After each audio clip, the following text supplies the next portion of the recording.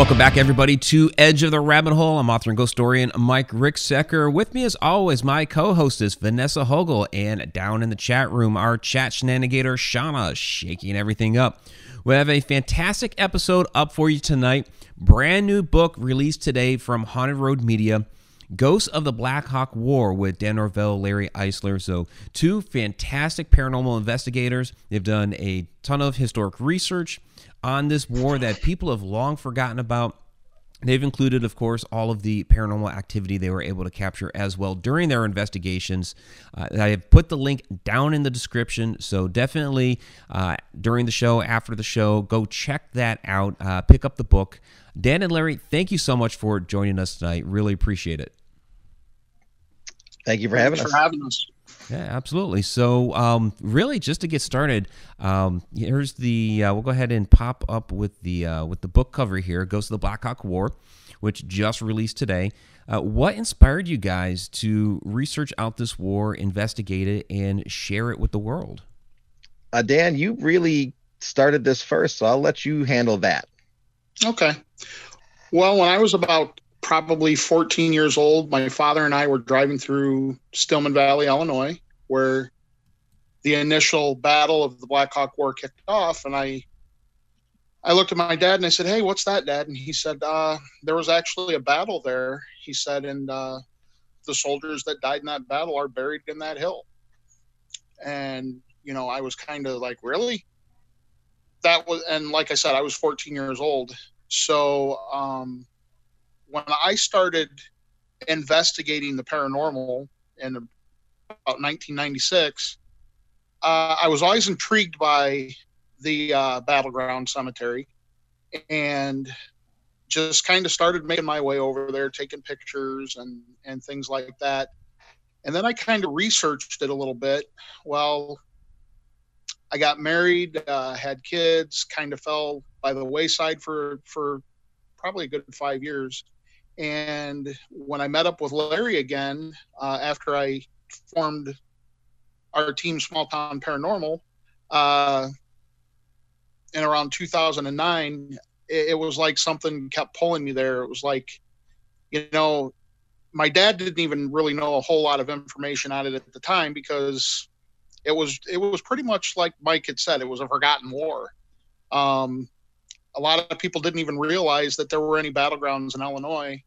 And there's actually quite a few skirmishes that happened in the state of Illinois long before the Civil War. So that's kind of, I told Larry, I said, "Hey, you know what?" I said, "There was a war fought here in Illinois." And Larry goes, "Really?" I said, "Yeah, it was called the Black Hawk War." I said, "It was between the Sauk Indians and the Illinois militia." I said, "And then later, the Federal Army of the United States came in to assist." And I said, "There's battlegrounds here that we could probably find paranormal activity on." And lo and behold, we found paranormal activity on them. Yes, we did. Did you find, and I'm asking this because I've also been on investigations in predominantly native land, and I have found, even though I'm native to a certain degree, I am Cherokee and Sioux, that the interaction can be a bit more on the hostile side. Did you guys run into that, or were they willing to communicate it in more of a comrade way? From going over evidence and all the audio samples that we've had, I would say the overwhelming majority would probably be either settler or militia. I'm not really certain how many were Native American. The only time I can think of where we could have possibly had a response from Native American would have been at Black Hawk's gathering site. And that is still questionable because it was using the ghost box. We weren't 100% certain, but the way the answer came out responding to the question led us to believe it could have been. Did you run into any EVPs or any type of vocal interaction that could have been, but maybe you possibly don't have a translator? Or have you looked into that? Unfortunately for us, I guess is unfortunately for us, Black Hawk's British band knew fairly fluent English. They were involved in the War of 1812, fighting for the British, and they were pretty well educated for the times. So Black Hawk himself spoke very fluent English. So it's kind of difficult to tell if we were speaking with someone that was Native American that happened to speak English, or just a settler that didn't speak the greatest English. Yeah, because I would have wondered if you would have caught communication between two Black Hawk, between two Native Americans. They wouldn't choose to speak English to each other. No, they would not. They would immediately go to their native tongue. Absolutely. So, from everything that we have, I don't recall finding anything, but also at the same time, I probably wouldn't recognize it either. So nothing stood out to me. I don't know for you, Dan. I do know that when we were at the gathering site, I asked if there were any Sauk warriors there, and we did get a response back on the ghost box that said Sauk. And then I said, what other tribe was up here that you guys traded with and intermingled and married with? And we got the answer Winnebago, which was a correct answer. Right. And then out at Wadham's Grove, I asked if there were any Sauk warriors there, and we did get the response of Sauk. But that could have been one of the militia telling us that there were Sauk warriors there. Right. So could have been. So you're absolutely right. For our viewers who are probably unfamiliar with this war, who was Black Hawk and what happened that this small war occurred on our soil? Well, you want me to start, Larry, and then I'll let you finish with the nice history that you've done on him. Go ahead. Black Hawk was, at the time of the war, 64 years old, and back then, what people need to understand is that Illinois was the frontier. We were the Wild West before it was really even wild. Everything on the other side of the Mississippi, the Iowa side, was twice as wild as what we were. And Black Hawk and his tribe hailed out of the Rock Island area. Well, the Treaty of 1906, signed in St. Louis, right? 1906, correct, Larry? Yes, I believe so. Okay, it was Treaty of 1906. Treaty of St. Louis.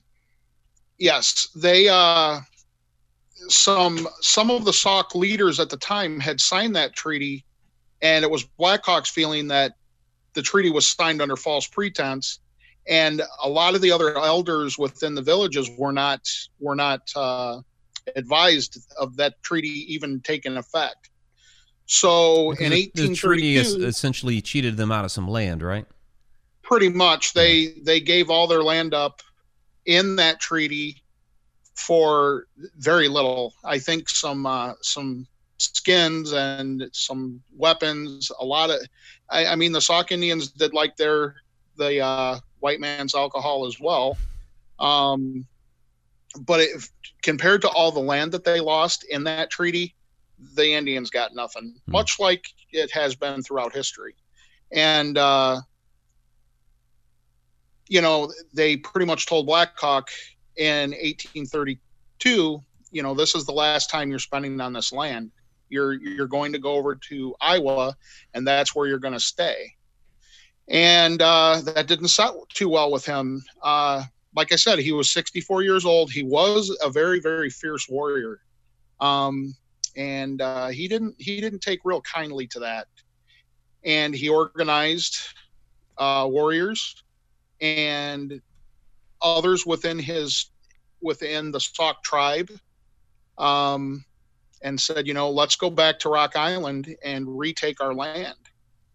And Larry, go ahead and you can finish it up. So now that I think about it, I believe it was 1804, not 1806. That treaty. I think it was 1804. Yeah. But I said 1906. I'm sorry. You did. 1804. I think it's 1804. Yes. But Dan's telling of the story is actually only one version of it, because things weren't really documented very well back then. And no one's in agreement as to why Black Hawk came and crossed the Mississippi. It did happen very, very, very early on in 1832. And I believe it was April 6th, I think. And some people use that as the official starting point as the war because that's what kicked off the militia response. Others say the May date for Stillman's Run, May 14th, 1832, is the official start because that's the first battle. I lean more towards April 6th myself because that's the starting event. Now, as Dan had said, some theories are that they wanted to go back and retake Saukenok, which is present-day Rock Island. And another theory is that they were invited to live in a neighboring village. Lucas, can you turn that down, son? In a neighboring village. And the original agreement was that the Sauk had to leave, but it didn't say anything about them being incorporated into other tribes that were allowed to stay. And then there's a couple other ones floating around, but those are the main two that I like because they make the most sense to me. Either they were coming back to retake what was stolen from them, essentially, right, or they found a loophole and still wanted to come back. And in the onset of it, where you say it is between the Sauk and the militia, what were the numbers of how many Sauk versus how many militia? So that is also very much contested. Really, the main number for the Sauk is around 40, plus or minus. Black Hawk had a lot of people in his band with him that crossed over, but unfortunately, at that point in May, they were running out of food. So a lot of them were out hunting. A lot of their numbers included women and children and the elderly, and they're not going to battle. So he only had, give or take, around 40 warriors. And he sent those 40 down. And the troop that Stillman had was actually 2 units that had combined together. And that number is also somewhat contested. Some say it's around 260, some go up to 275, some say it's in the 240s. But still, compared to Black Hawk's 40, pretty sizable. Right. And yet federal still had to come in and aid militia, even though they outnumbered the Sauk by a great number. So that's a funny thing about that. And I think we covered it a little bit in the book. Yeah. Governor John Reynolds really wanted the spotlight for this one. It would have been really good on his re-election campaign. John Reynolds, the man who stopped Black Hawk. Mm-hmm. So instead of waiting for Atkinson to show up and federalize the militia, before Atkinson got there, they were still under Reynolds' command as the governor. So Reynolds sent out this very untrained farmer militia to go and stop Black Hawk. It didn't really work out that well. So as things started to come together again after Stillman's unit was routed, then they were federalized. Now you had real soldiers coming in, and we have what happened. Black Hawk's forces were eventually pushed into Wisconsin and completely obliterated. Oh, wow. Okay. That explains a lot. Well, I mean, it really is a tragedy, but I think a lot of it comes to misunderstanding and what else was going on in the time too. Because we got to remember, this is the Andrew Jackson presidency. He is not a friend of Native Americans. Right. No. None whatsoever. So, you know, like Dan said, the Black Hawk War is the forgotten war. But it leads to something that nobody will ever forget, and that's the Trail of Tears. Yes. Right. Yep. 3 major things happened around this time that really spurned Jackson into saying it's time to relocate all these natives. 1, 1832, the Black Hawk War.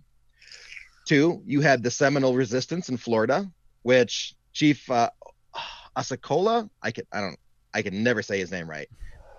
Close enough. Osceola. That lasted for a long time. And then lastly, you had the Cherokees in Georgia that tried to fight the government legally. They won. A judge sided with them. And then Jackson said pretty much, if the judge agrees with them, let him enforce it. And then kick them out anyway. Yeah. Wow. So all these things are happening, including our own little Black Hawk War. And that's really what spurned the Trail of Tears here. Everyone was getting out of the way because it's time for America to shine. And it's funny how something like this can just be brushed over when it was really the footnote of something really important. And, you know, I from firsthand experience, I can say it's been brushed over because I had an American history class that ended last April in college. And it was from colonial times up to Civil War time. And it's the end of the semester. And I'm like, all right, 1832, let's go. I know all this. Brushed right over it. Wow. Oh, yeah. Wow. And I go to the teacher, and she knows I'm writing this book, and I have to give her a copy still, actually. And I go, what gives? Where's the war? And she goes, it's not important enough, and we don't have enough time to cover it because we still have to cover all of the Civil War. Oof. And I'm like, this is the point we're making. It's the forgotten war. It's the forgotten war. Yes. Yeah, absolutely. So when you're out there investigating, and this is something that comes up when we investigate and we're interacting with the spirits, is I believe that they want to be remembered. A lot of these people have been forgotten to time, and yet here you have a small war that has been forgotten to time. So when you're interacting with these spirits, do you think that they're more apt to try to communicate with you because you're finally somebody that's out there saying, hey, I remember you, I'd like to know more about your story and what happened to you out here? I can say for a fact that 1832 to now, you're looking at, give or take, almost 200 years. Mm-hmm. Minus the whole forgetting the war thing. 200 years is a long time for somebody not to talk to you. Yeah. And finally, you have two fat guys roll up and want to talk to you. Let me tell you, the spirits at Stillman's Run are chatty. Yeah. Very chatty. Whenever we're testing equipment, we go there. We know we're going to get something.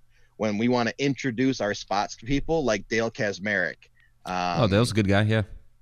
He loved the Stillman's Run monument, and he got a lot of stuff there, and he was really blown away by this little tiny monument in this. How big's the town, Dan? Stillman Valley's probably about 3,000 people, maybe 3,500. 3,500 people in this little town, and great stuff coming out of it. And it's just they went so long with everybody ignoring them, and now here we are speaking to them, and they just won't stop talking. I bet they're like that ShamWow commercial. Oh wait, there's more. There's always really more. But let me just take a moment and just absolutely commend you guys on not going to places that tens of thousands of people have investigated. You sought out something that was important to you, and you're making it important to us. And that's really what we all should be doing. This is about communicating and educating and sharing, and you're doing that. And my hat's off to you. It's appreciated. Thank you. We appreciate that. You're welcome. Thank you. Yeah, I mean, I am sure that at some point we probably have talked to Sauk warriors. Mm-hmm. And as Larry said, they were educated enough into a certain amount of English. And as you guys well know, a lot of times when you're using the spirit box and even EVP recorders, you're a lot of times getting one word responses. But strangely enough, with the ghost box over at Stillman's Run, we've gotten phrases there. I mean, we've gotten full phrases there. Oh yeah. And one of our best ones at Kellogg's Grove, the fire. Yeah. Yeah. Oh, absolutely. And over at Stillman's Run, there are 12 stones there, but there's only 9 actual soldiers buried there. The other 3 are out within the countryside somewhere. They basically were buried where they fell. Right. So it wasn't even until, well into the 1930s, 1920s or 1930s that those 3 other stones were even added to recognize the other men that fell during that battle. I had a document from, what's the county out there, Dan? Over there is Ogle County. I had an Ogle County document from a preservation society where I want to say it was like 1863 or 1883, somewhere.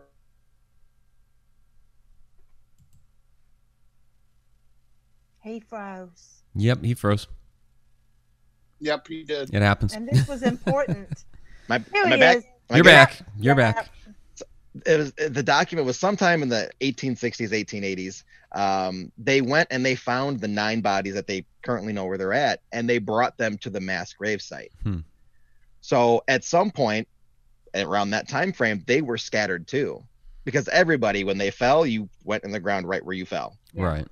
And by some miracle, the bodies were still in a state of decomposition to where, decomposition. Yeah. Decompose. Yeah. You could still see who they were. Wow. So they were able to say, okay, this is this person, this is this person, this is this person. Wow. These 3 are missing. Well, and they knew who John Giles Adams was and the other soldier, because they were the only 2 that the Sauk warriors actually beheaded. Yes, they were very, very, very mutilated.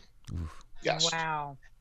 And rightfully so, is a weird thing to say, but John Giles Adams was the commanding officer, and he led his very small troop in defending a hilltop, and he would be the one that has the most honor. So, I mean, it makes sense for him to be treated specially. Right. Yeah. I guess you could say. He has been compared to Custer. Really? And, in many military circles, because he knew that they thought it was an overwhelming force of over 1,000 Sauk warriors coming, when really it wasn't. Yeah. But that's what they thought, and he took 7 other men and said, we're going to stand our ground even though we're going to die, to let these guys get back to Dixon. Yes. Wow. Yes. And the funny thing is, I don't know if it's funny, but as they were trickling into Dixon, Illinois, which was Fort Dixon, Dixon's Ferry back then, every militiaman that came in who was asked, what happened, how many numbers did Black Hawk have, they were all giving different numbers, because nobody actually knew. This battle was under moonlight, very, very dark. We think of battle now, and we've got night vision goggles and infrared lasers and flashlights. This is musket fire. So it's dark except for the moon. You're in a prairie surrounded by woods, and all of a sudden in that dark, you see musket flash. And you don't know how many there are, but all you see is flash. Do you think, though, that not only was it that, and I don't know why I'm getting this image, but it's one of those situations where, I caught a fish this big type of situation where when you're leaving from a particular war site like that, and you're having to go back and tell the tale, you want to make it look like you not escaped, but what you were in was extraordinary. Yes. It's funny that you mentioned that, because that very specific thing happened. Okay. See, I didn't know why it was coming to me, but I had to say it. And that's it. They did fish this big thing. So yes, Major Stillman spun quite the yarn about how brave he was when he was really the coward of the battle. Yes, he did. He actually wrote a letter to the editors of, I want to say, the Missouri Republican. Yeah. And in it, he told a fantastical tale of what happened that not a single historian to this day has yet to corroborate. Wow. He basically made it seem like he did everything that he could, and they were just so much stronger than them and tactically superior and yada yada yada yada. But I'm still a hero, though. He tried his best. Tried to spin it as well as he could. So because you got to think, he's a military officer still, and everything he's trying to save face. A military officer, it's political. Yeah. Yes. Wow. So we have a couple of comments here from the chat. Coyote Chris Sutton is down there, and he pointed out that the Supreme Court ordered a stay against the Cherokee removal, but Jackson ignored them. That's true. Yep.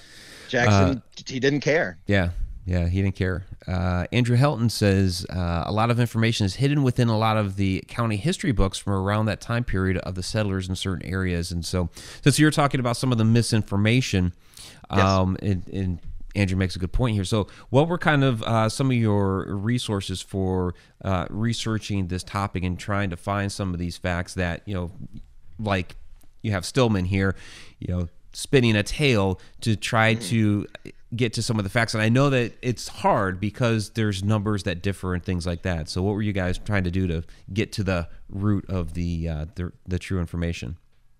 There are, I don't want to say a lot, but a couple really, really good, more modern books. You know, Younger is one of them. A really, really well-researched, thought-out book. But unfortunately, it's really, really dry and difficult to get through. But a lot of the things that he did that I really like is, if you go to his resource section, I mean, it's almost as long as the book is. Oh wow. And in there, he references books that are over 100 years old that have really, really good historical accounts. So now you use that basically as your reference guide, and you start looking into these books, and then you start reading them yourself and interpreting them yourself, and adding things together that maybe they missed, or you know, me being a retired military veteran, maybe I'm going to look at it a little differently because of my background. Mm-hmm. And that's really what we did, is we started checking off these really, really, really vintage old antique books, and just trying to compile everything together from that. Okay. We did go to quite a few historical societies. The one in McHenry County, which is nowhere near the Battle of Stoneman's Run, actually yielded quite a lot of useful stuff. So, you know, because you got to think, these were militiamen, but they weren't from that specific spot. They all funneled in from the surrounding area. Well, the survivors, what do? They eventually go home. And Right. they write letters, and they write journals, and then that passes down through their family, blah blah blah blah blah blah blah, and that family now lives in the neighboring county. So you never know where that stuff's going to end up. So in Did you come searching those across some of neighboring those counties, journals? unfortunately, no. A lot of that old stuff, they're in the process of digitizing, Okay. and we weren't able to get our hands on a lot of it. A lot of it was sent down to the state archive, and we just were unable to get to the state archive. Okay. Yeah, they wanted us to put in a week in advance to set up a time to get there, and a lot of the times that we were able to get there were not even feasible for us to go down there. They wanted to give us hour increments at a time. Well, I'm not going to drive 4 hours to spend 1 hour at the state archive. Right. So they definitely don't make it easy. Where is that? Is that the Lincoln Library there in Springfield? Yes, it is. Yeah. Okay. Yeah.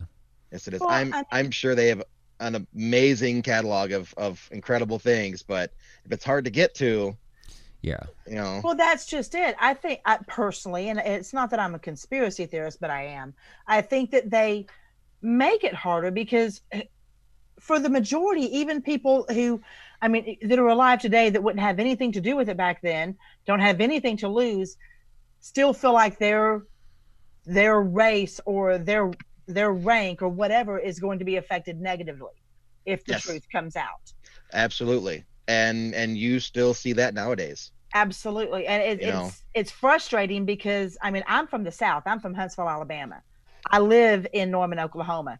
I can guarantee you that the history books are different in Alabama than they are here. They're going to be different here than they are in Michigan. They're going to be different in Michigan than they are in California. Absolutely. It's the same history. Right.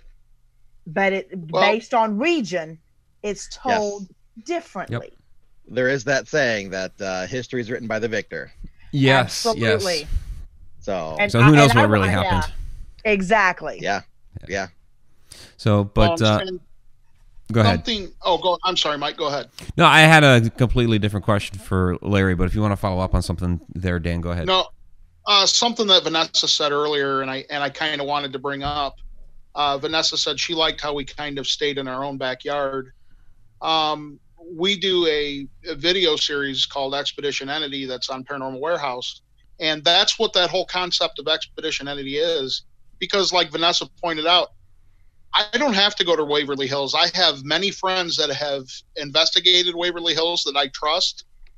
I already know it's haunted. I don't have to go down there and have Larry shoot footage of me doing the same things that 10,000 other people have done. Right. It's also a tad overpriced. That's true too. I mean, come on. A little bit. But how many guys have went to the Black Hawk war sites now besides us and the time we took Dale there? And now there's a couple other people kind of filtering over there going, these guys are onto something. Travis, Holly. Yeah, there's I mean, really nobody. There's really nobody spending any time at these sites, and That's how we felt about Sailor's Creek in Virginia. yeah, yeah. You Yeah, couldn't yeah. A beat lot the of these Scoop places Salt get with forgotten stick. about. Oh yeah. Yeah, and so Well, you know, know, I find it commendable that you guys are, you know, making sure that something that like we started off with, that's been forgotten to time, that you guys are doing something to remember these people, Native Americans, and the you know, the Americans, the militia that fought there. So, Larry, what I wanted to ask you is, and Dan, are you prior military as well? no, I never served in the military. Unfortunately, I almost did twice. Okay, but Larry did, right? I actually, Larry did. Yeah, I Okay. actually spent 16 years in the fire service. Oh, okay. Well, still, all right. Damn. But Larry being, and thank you, Dan. But Yes, Larry very being much. prior military, were you able to maybe connect with some of the military spirits on that kind of a level, being, you know, maybe warrior to warrior? I'd like to think so. I have no difficulty communicating with spirits at any of these sites. I just choose not to, simply because I have to make sure that something looks good for the camera. So usually Dan's in front of the camera, but there's a lot of times where we're not recording and we're just there, and I do get a chance to talk a lot. And I always get responses. You know, I never feel like, you know, oh well, they're just not talking to me today. Something always happens. Um, so I'd like to think that that connection's being made. I just have no proof of it, I guess I could say. Don't need it. Don't mean- need it.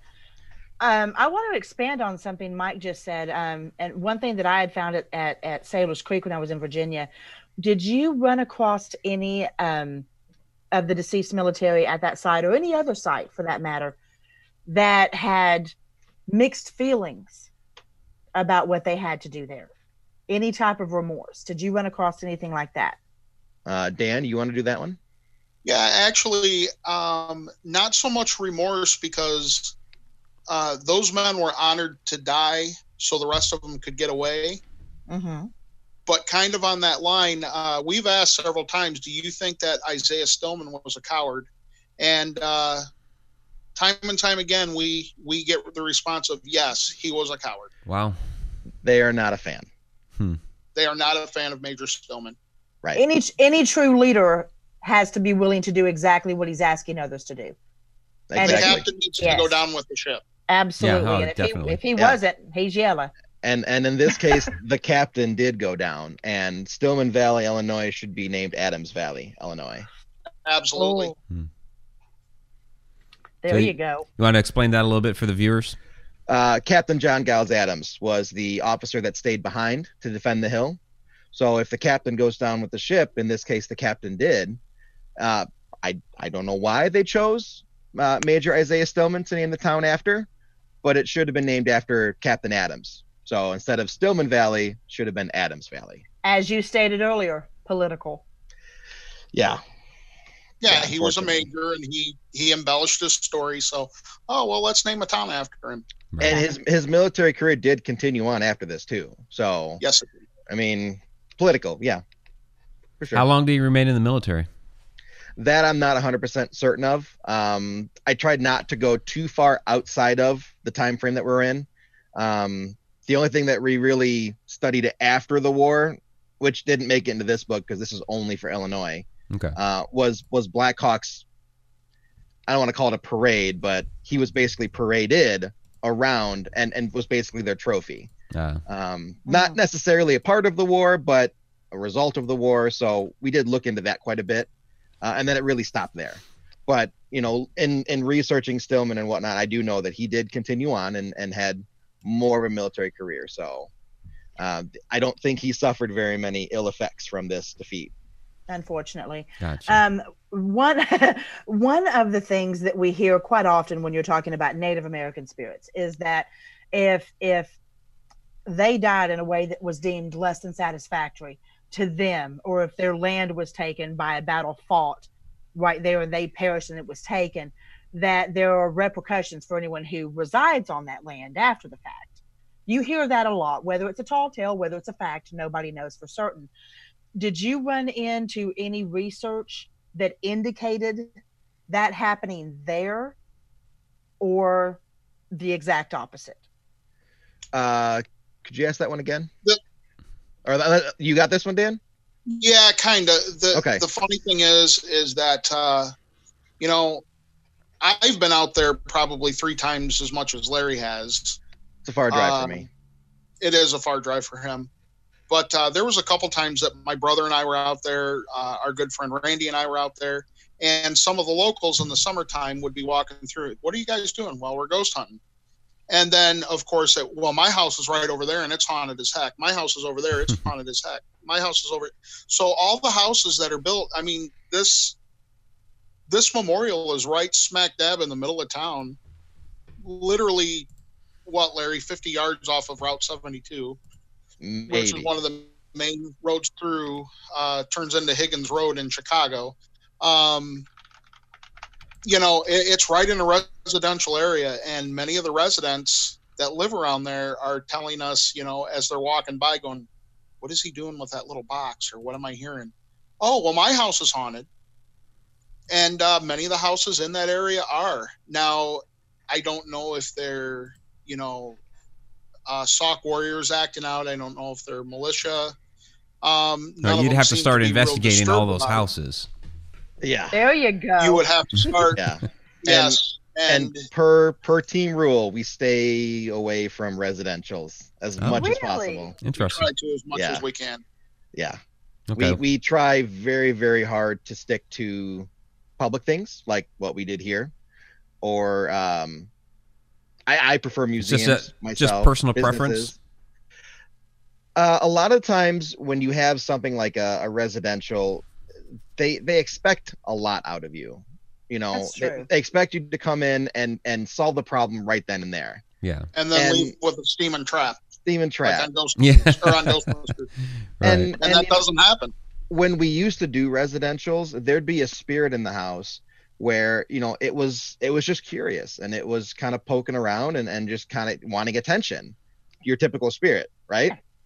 And you explain it to the people, and they go, well, you know, it's scaring my kids. I want it out now. And it's like, it doesn't want to leave. And I really can't force it to leave. And if I do, that's probably worse than letting it stay. Yeah. There's nothing wrong with cohabitation. A lot of people get along with ghosts and spirits in their house just fine. They come to a mutual agreement. So, yeah. Right. I mean, there are plenty of people have that rule. You can go anywhere in the house that you want except the bathroom and the bedroom. Right. Yeah. I don't care. Don't break my stuff. If you want to hang out, sit on the couch, go ahead. Fine. Stay out of my bedroom. Stay out of my closet. Stay out of my bathroom. Leave my TV remote alone. Right. Okay, yeah. You watch TV when I'm not around, but when I'm here, it's mine. Yeah. Right. Yeah. Don't turn it off on me. Let it play. No pay-per-view channels. Right. That's right. Exactly. Exactly. I'm not paying for that. So, we had a question here from Fran Molino. When war broke out, is it true the hereditary chief got replaced by chiefs who had experience in war? And did you have any chiefs who lost their position respond? With that one, I'm not 100% certain. I know for the War of 1812, Black Hawk, who wasn't a chief, and his British band responded and fought for the British. So it's hard to say if they're replacing chiefs. Dan, do you know anything about that? Black Hawk actually achieved the rank of general in the British Army for the unit that he was in charge of.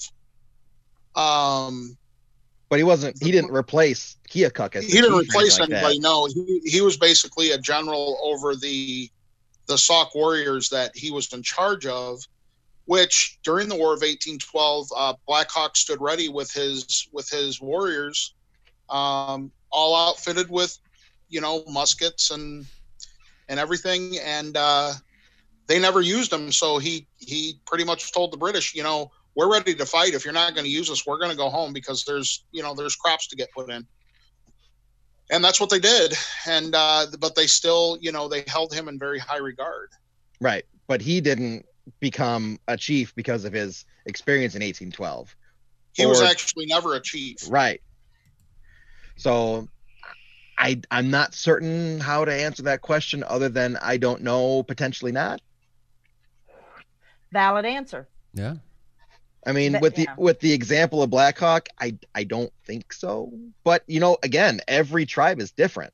Mm-hmm. They all have different rules. Even when they live right next to each other, their rules could be polar opposites. So one might, the rules and fit one the might not. community that's there. Yeah. Exactly. And Saukenok was, for the time, a modern city almost. So they did things very, very differently than your typical Native American tribe did. It was a large city too, compared to smaller gatherings. So how they did things was probably different than, other factions of the Sauk too. And I have to ask you, and this might seem like a silly question, but based on what you just said, with them being a much larger city, probably from what I'm understanding, a much more civilized, yes, compared to others. Why was it resources of the land? Well, you gotta imagine starting east, and you start filling up the colonies. They become states. They start filling up. Everybody has land. Everybody wants land. You have Europeans that still continue to come over. They want land. Keep moving west. Keep moving west. Keep moving west. All of a sudden, you're at Saukenok, and you still want land. And you can see their farms, and you're like, wow, these are great farms. Well, they're mine now. Because the general argument is I say we, and I use that term loosely because, like I said, I'm part Native American, but the whites fought the natives because they consider them savages. These sound like exactly opposite of that. There was a lot of cases where a lot of tribes and settlers interact with each other fairly amicably. They did a little bit of trading. But one instance that really upset Black Hawk was when they were basically out and Saukenok was more or less emptied, and they came back, and there were settlers living all over the place. They had essentially taken over. Right. One of his biggest problems was, and this is what I got from reading his autobiography, is that was where all of his ancestors were buried.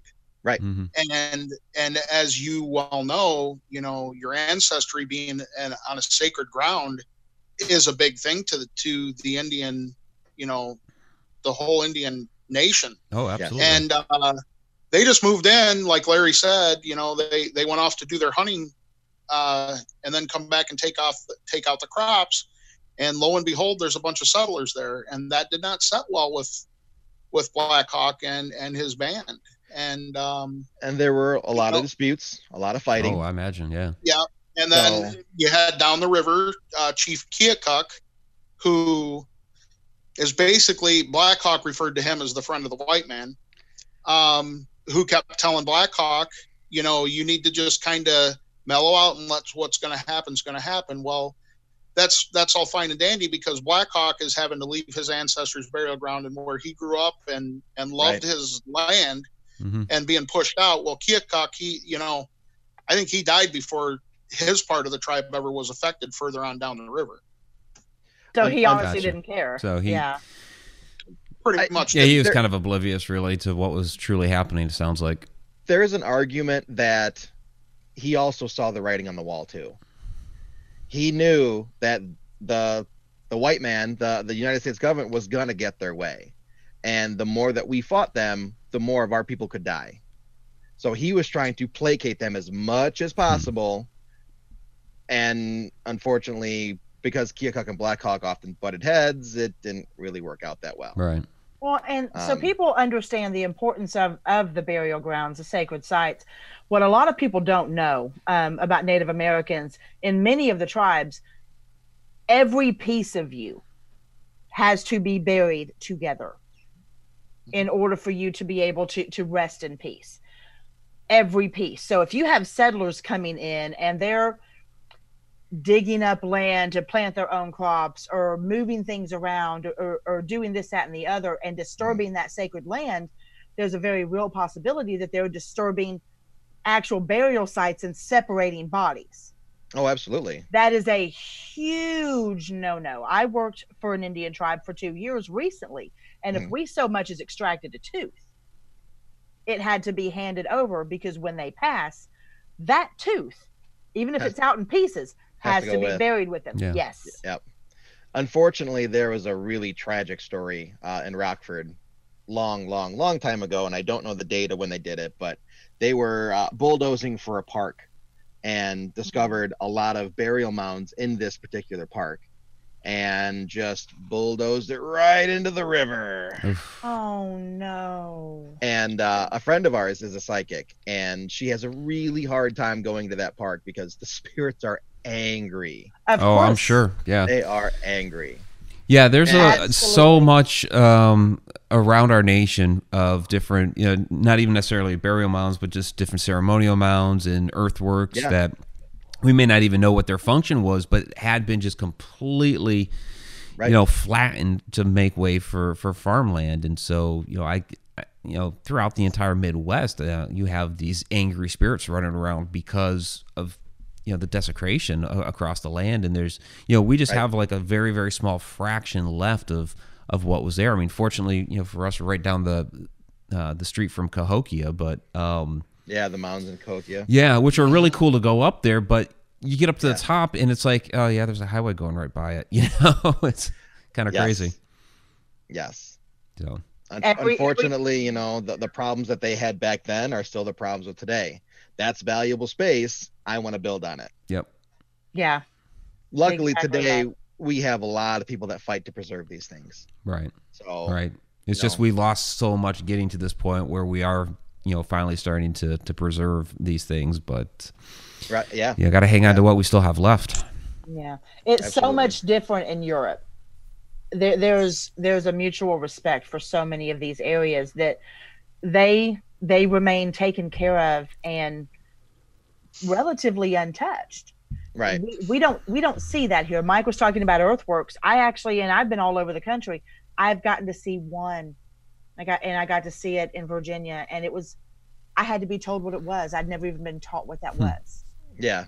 I know in Rockford they have the one burial mound over by Tinker Swiss Cottage, and that one's a confirmed burial mound. And then they have the effigy mounds in Beatty Park, which I still cannot believe are there because there's no remains in them, and I still can't believe the city didn't try to bulldoze them. I'm glad they're still there, but outside of that, really isn't a whole lot. Yeah, Coyote Chris Sutton makes a remark down there in chat. At one time, St. Louis was called the Mound City. There is one left. Yeah. That's a real shame. Let me guys ask you this real quick as we kind of wind down to the end of the show. So the beginning of your book, let me pop up the book cover again here. Whoops. There you go. There's the cover. And I do have, for those that are new to watching, I do have the link to the book down in the description area, so you can go and grab it. Do you have a picture handy of the back cover? I can bring up the full cover here in a little bit, which I'll do. But you guys basically prelude the book with the Battle of Tippecanoe, which was in Ohio. So how did the ramifications of that battle play into the Black Hawk War? That one escapes me. I cannot. You're the one who wrote that part. I did write that part, actually. But I wrote that part like a year and a half ago, and now I'm drawing a blank on it. Oh, wow. You're so brilliant. I know. I started school 2 days ago, and I'm already starting to cram new stuff in. So it's like I gotta move other stuff out. And what's funny, Mike, is Larry and I were talking yesterday. 10 years ago, I could spit dates and everything out off the top of my head, and the older I get, the worse it becomes. Right. Somebody will ask me a question, and I will go blank and go, I don't know. I just tell them my hamster's not running at full speed. There you go. My hamster's definitely on half. Yeah. This show started, and I was like, this hour, I can't wait for this hour to be up because I'm ready to go to bed already. And it was like 7:30. Oh, geez. And he preached to that choir. Mhm. Okay. So Right. now So that you have there's the the full cover, cover. Yeah. I just want to point out that back cover is one of the best covers, period, that I've ever seen. I love what you did with the back cover. Thank you. I appreciate that. You know, for Dan and I, the Stillman's defeat, the Battle of Stillman's Run, and the monument site was really what got us started. And we wanted that memorialized somewhere on the book. And I think the way that you did it was awesome. Yeah, Yeah, I remember we absolutely. had that discussion. It was just recently here because it was kind of under the gun for a lot of different things, and I was like, man, I need to get the back cover finished. And we had some back and forth about it, and I couldn't quite get the Stillman's monument on the front the right way. So the monument here is Kellogg's, but Yes. yeah, I knew you still wanted Stillman's on there, and so I was like, I can work it on the back cover, and yeah, it worked Yeah, out. I think it turned out great. Yeah. It worked out It's beautiful. pretty awesome that way. Because it almost looks like it and honestly, I kind of like it, even though, you know, I'm not trying to toot my own horn, but I like how you have the field here at Kellogg's, and it looks like the headstones from Stillman's there is coming up out of the ground. It's kind of ghosty looking too. Yeah. Yeah, absolutely. You I like go it. ahead and shoot, Mike. That was so wrong. I'm sorry. Yeah. God. I know it sounds corny, and this is coming from the person that probably reread this book 10 times before we sent it to you. But I can't wait to hold it in my hands and read it. Oh no, I totally get it. I totally get it. It is a different feel to hold it and read it than to watch it go by on your computer screen. Yeah. Is this your first book? This is my second, Okay. and Dan's fourth, Okay. fifth, Actually, my sixth. sixth. Okay. I was way off. I was about to say, it just gets so much better. Each Yeah. time it gets so much better. Our first book was more of a sciencey theory book, Mhm. and was as dry can be because, you know, I did most of the writing on it, and I'm a dry writer. Dan had to come in afterwards and punch it up a little bit with personal stories to make it not so dry. So this Gotcha. is my first book that's not like super sciencey. Mm-hmm. So for me, this is a big deal. And then for Dan, this is your first book that's not a storybook, right? Fiction. Yeah. Yeah. Besides our theories book, yeah, this, because I like to write ghost stories, and all my stories are written from the ghost perspective. So you're getting the story from the ghost, not the other people. So you're getting what the ghost is observing. You're getting what the ghost is feeling. You're getting what the ghost is, you know, dealing with at a certain time point within their existence after death. And for me to pull, because I'm a pretty good storyteller, but for me to pull it and make it into, you know, to pull, and Mike, I think I sent you an email, or no, I sent you a message about 8 months ago, and I told you what a issue I was having with it, because Mhm. I'm a fictional writer. Right. And for me to try to put fact into a story was very hard to do. Mm-hmm. But I think I did pull it off. Yeah. I don't know if I pulled it off as good as I could have, but that was the best I could do. I being can't a wait to fictional read it. writer. I can't wait for you to read it. Yeah. See, I'm the exact opposite. Larry, I'm like you. I am a nonfiction writer. Yep. I am. I don't have to make anybody talk because it's just me. So kudos Right. to you for being able to Right. do. It's not I'm- my I'm- game. I'm getting my bachelor's in history right now, and we're signing up for courses, and I'm like, this sounds great. This sounds great. This sounds great. Wait, I can't take this many in one semester. What do I do? You only have so much time. I only have so much time. So yeah. You know, I'm looking forward to getting to our second edition for this book, which we kind of talked about a little bit, Mike. Mhm. Going back over the next year here, revisiting some of the thinner sites where we didn't catch much, or we didn't have enough time to go back and repeat visits because they're kind of far away. Right. And then adding that, and then the second book, which would technically be the third, whatever, the whole state of Wisconsin and the battles there. Oh wow. Because, you know, when you think about the story here for Illinois, yeah, it's pretty tragic, but for Wisconsin, you're talking about total decimation. Yeah, wait until you guys hear about the Battle of Bad Axe. Yeah. Wow. Yeah, you reference it a couple times within the book, but I guess you'll flesh that out more. It's rough. Okay. I mean, even from a military perspective, it was a little overkill. Wow. Okay. So, but yeah, so we're gonna take the time to do all this and enjoy it, and then we got that one book that I was telling you about in that one email for Dan. So Right. And so we also need to talk to you because Chris Sutton mentioned it down there. We need to talk to you guys about Haunted Road Media Paracon because we just announced the dates for that, and you guys are Haunted Road Media authors now, so we need to get you guys out there. That's June 13th. Can you make it? We're live right now, putting you on the spot. Yeah. I'm thinking Larry can make it. I should be able to. It's fun. Yeah. I am a correctional officer, and we pick our dates 6 months in advance, and other senior officers have already picked that weekend before I was able to. And that was like 8 months in advance when he tried. Yeah, and unfortunately, if I say, well, I'm going to the Paracon, they will say, then you can stay there. Yeah. Yeah. Okay. No, I'm in pediatric dental assisting, and I work for a corporation because I see underserved children. I've already put in all of my days off for this year. Yeah. I have to. I want to put it in. Now, do you have something else the first weekend of June as well? No, that was last year.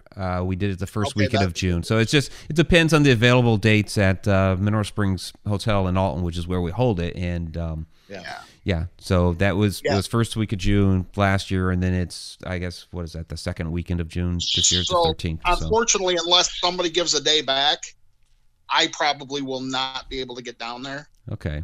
And I was going to come over when you were in DeKalb, Mike, just to meet up with you. Right, I remember that. Yeah. Something fell through that day too, to where I had some stuff come up. So, and that's the problem of working. I kind of went from the fire service to law enforcement, and unfortunately, it's a very demanding thing. Yeah. Yes. Neither one are very forgiving with your time off. They're not. No. Yeah. Luckily, I have a lot more flexibility, so there's a good chance I can probably make it. Well, that would be fantastic if you could, and and represent the new book, and that would be great to have you there. Absolutely. Yeah. Especially since it's local to Illinois, so people would scarf that right up. Absolutely. Yeah. Yeah. Mike's a good papa. He likes to get everybody together. Yeah. Our next adventure is going to be learning how to convince people to sell the book in their stores. Can't wait. Yeah. Just start fitting it there. Hit your local, hit your coffee shops and your delis, believe it or not. We have a store in Rockford that's kind of like a weird odds and ends kind of store. And they have other paranormal books there, and they're already said that they would put ours in there in a heartbeat. Oh, great. So we're like, yes, first one. Yeah. Awesome. All right, so we're getting down to the end of the show here. A couple minutes left. So how can everybody find you guys? Dan, go. You can find us on Facebook at the Ghost Hunter Dan Norvell Project. You can find us on YouTube at the Ghost Hunter Dan Norvell Project. Instagram, same thing. Website, www.ghosthunterdannorvell.com. And we are also on Twitter, although, I only use Twitter when we're doing live investigations. Maybe. Nobody uses Twitter anymore except for the president. Yeah. Sorry. And Larry? All the same places. Okay. Very cool. I mostly run the emails, and Dan takes care of the Facebook. So if you message on Facebook, you're 9 times out of 10 going to get him, unless you specifically ask for me, or he says, I don't know, let me go get Larry to answer that. So that's really the best way to know for sure if you're talking to Dan is to message us on Facebook. But otherwise, which Larry's going to be giving you an answer to your question, Mike, in your chat, probably after the fact with the Tippy Canoe question. Okay. Oh yeah, I'm gonna go look that up now. Yeah. Why? Yep. Or maybe I'll just go back and read it and be like, it's in the book. Yeah. It's in the introduction. So. And if, it's one of those things where it's like, I wrote that so long ago.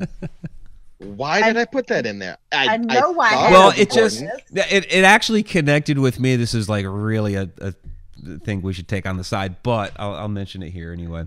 To me, it hit me because when I was a kid and I was at my grandparents' house and I wanted to, scare my sister and my cousin and all that stuff, I wanted to find something that was somewhat local that I could create like a ghost story out of.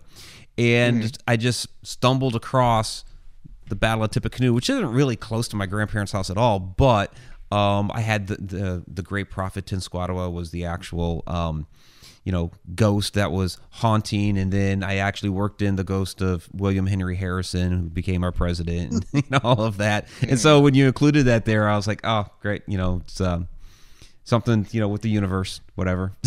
It was fate. Yeah, exactly. So it was cool. It struck a chord with me, so I was like, oh, cool. All right, this is in here. So in any case, he was actually talking about that on the last show. Oh, right. Oh, we did that on the rabbit pellet. Yeah. That's right. That's what it was. That was on the rabbit pellet. So, all right, guys, we'll go ahead and let you go. Everybody, the link is down there in the description to get the new book, Ghosts of the Black Hawk War. We'll go ahead and let these two gentlemen go, and we'll get to all the shout outs. So, Dan and Larry, thank you very much for coming on tonight. Absolutely appreciate it. Thanks, guys. All right.